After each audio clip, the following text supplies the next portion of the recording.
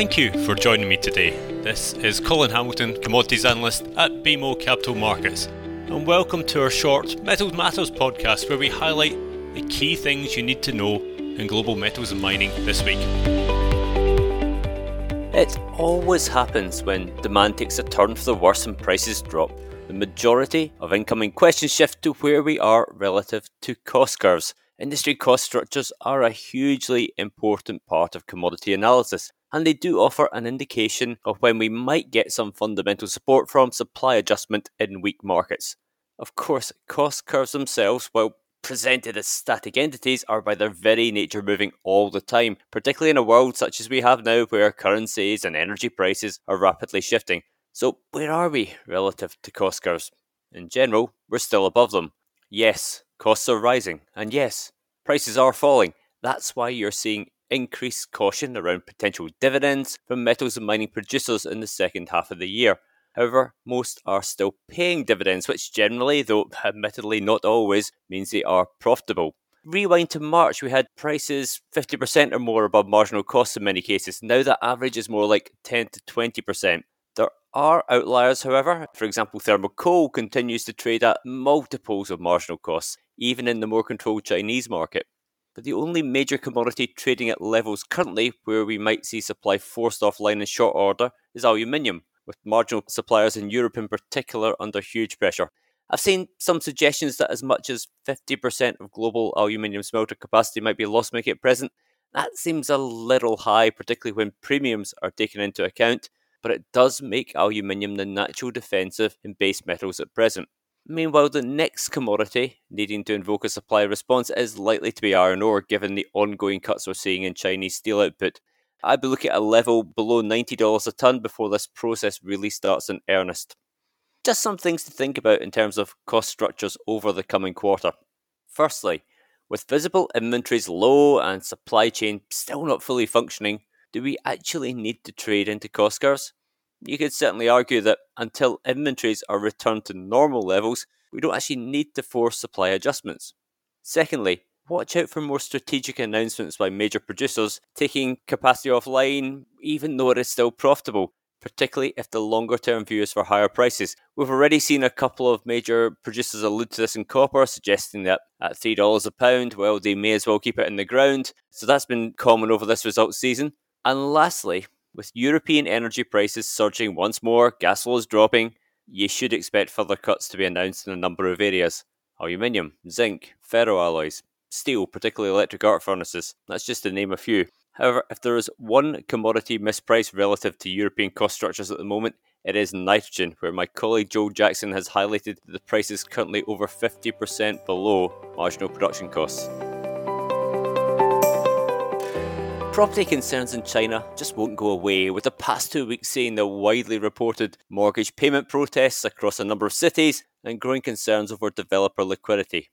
Even amid a plethora of concerning economic data, June's property numbers for China stood out as being particularly weak. Fixed asset investment in real estate down 5.4% year-on-year year-to-date. Land area purchase down 53% year-on-year. New starts down 45%, completions down 41%. Both of those are the sharpest drop in recent history.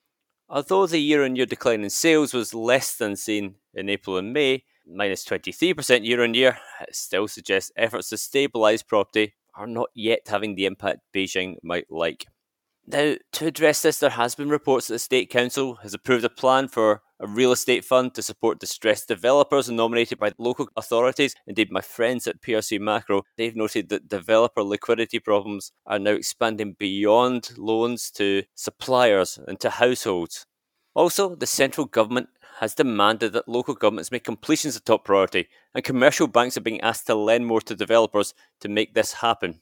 While the wider Chinese policy response to the current economic turmoil is somewhat muted, any pickup in completions would be viewed as base metal positive later in the second half, and that remains our base case even if Beijing is adopting a no new stimulus approach and shifting the focus to employment and away from GDP growth. What happens if we don't get any signs of recovery in the property market? Well, that's when we really have to start talking about cost structures and the need to take metal supply offline. Now, But one area where we are getting output cuts is stainless steel, and that's a problem for the nickel market. Usually in nickel, it's concerns on the supply side that are to the fore. And while we are set to record the highest absolute supply growth in nickel's history in 2022, with Indonesia continuing to ramp up NPI matte output, the numbers aren't actually out of line with our expectations. Rather, it's the demand side where we are making adjustments, and that's pushing the balance into surplus for this year. The build in stainless steel inventory at both mills and traders in China over the course of the second quarter was counter-seasonal. And in response to this, mills have curtailed output. Production in stainless steel in June dropped about 3.6% year on year, and interestingly, the higher quality nickel-rich 300 series stainless steel saw a much larger 10% year on year fall. The deteriorating outlook for stainless steel can be seen in the rather dramatic downward revisions for Q2 and Q3 estimates by third-party research providers between their respective current data release and the prior month's issue. On average, we've seen cuts of over 780,000 tonnes from stainless output over Q2 and Q3, which is equivalent to a 4% drop between data releases. With China's NPI imports from Indonesia running up 30% year on year, European stainless orders plummeting, there's a feeling that nickel prices, and more specifically NPI prices, will likely face headwinds until inventories are normalised. Same is true for spot ferrochrome. Longer term, still believes there's a lot to like in the nickel market, but for now, not even strong battery demand nor low exchange inventory can offset the stainless struggles. Finally this week, I want to briefly set out my views on whether a lack of metal availability will slow the pace of energy transition, particularly in a world where medium-term renewable energy and electric vehicle targets are still being increased. And the answer is yes, they probably will, but only if short, if frequent, transient bursts. Rather, material design and use will have to change to permit energy transition growth. Now, copper's role in the fuel to materials transition is clear and increasingly well understood, as is the relative lack of mine supply growth in future years. However, we simply won't run out of copper. Instead, we'll price at a level to convince someone to use an alternative, and when the end use is transfer of electricity, aluminium is the natural beneficiary. We have assessed potential aluminium growth in renewable energy installations and expect this to total 3.8 million tonnes per annum of demand in 2030. That's up from about 2.6 million tonnes per annum today. Bear in mind that many of the solar panel frames are made from aluminium extrusions, and this growth is over and above the use in electric vehicles, where aluminium is used not only in the vehicle body, but also within the battery casing, battery cables, motor, power distribution unit, and charger. All told, this could be 8 to 10 million tonnes of aluminium semis demand, though scrap availability would also naturally increase. All told, aluminium is perhaps the forgotten beneficiary of energy transition investment. To leave you with a statistic that often surprises people, to replace 1 tonne of copper in wiring for the same conductivity, you only need half a tonne of aluminium. But given the density differences, this means a significantly larger cross-sectional area, which is the real challenge for design.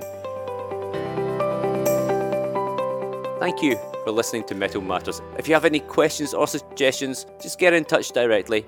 And I do hope you can join me next time round to discuss more pertinent issues for the global metals and bulk commodity markets.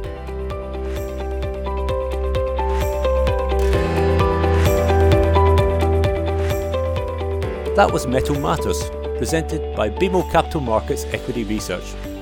You can subscribe to Metal Matters on Apple Podcasts and other podcast providers, or visit our website at researchglobalzero.bmocapitalmarkets.com to listen to more episodes, including our other podcast series, BMO Equity Research in Tune. If you have feedback or suggestions for upcoming podcasts, please do share it with me at colin.hamilton@bmo.com.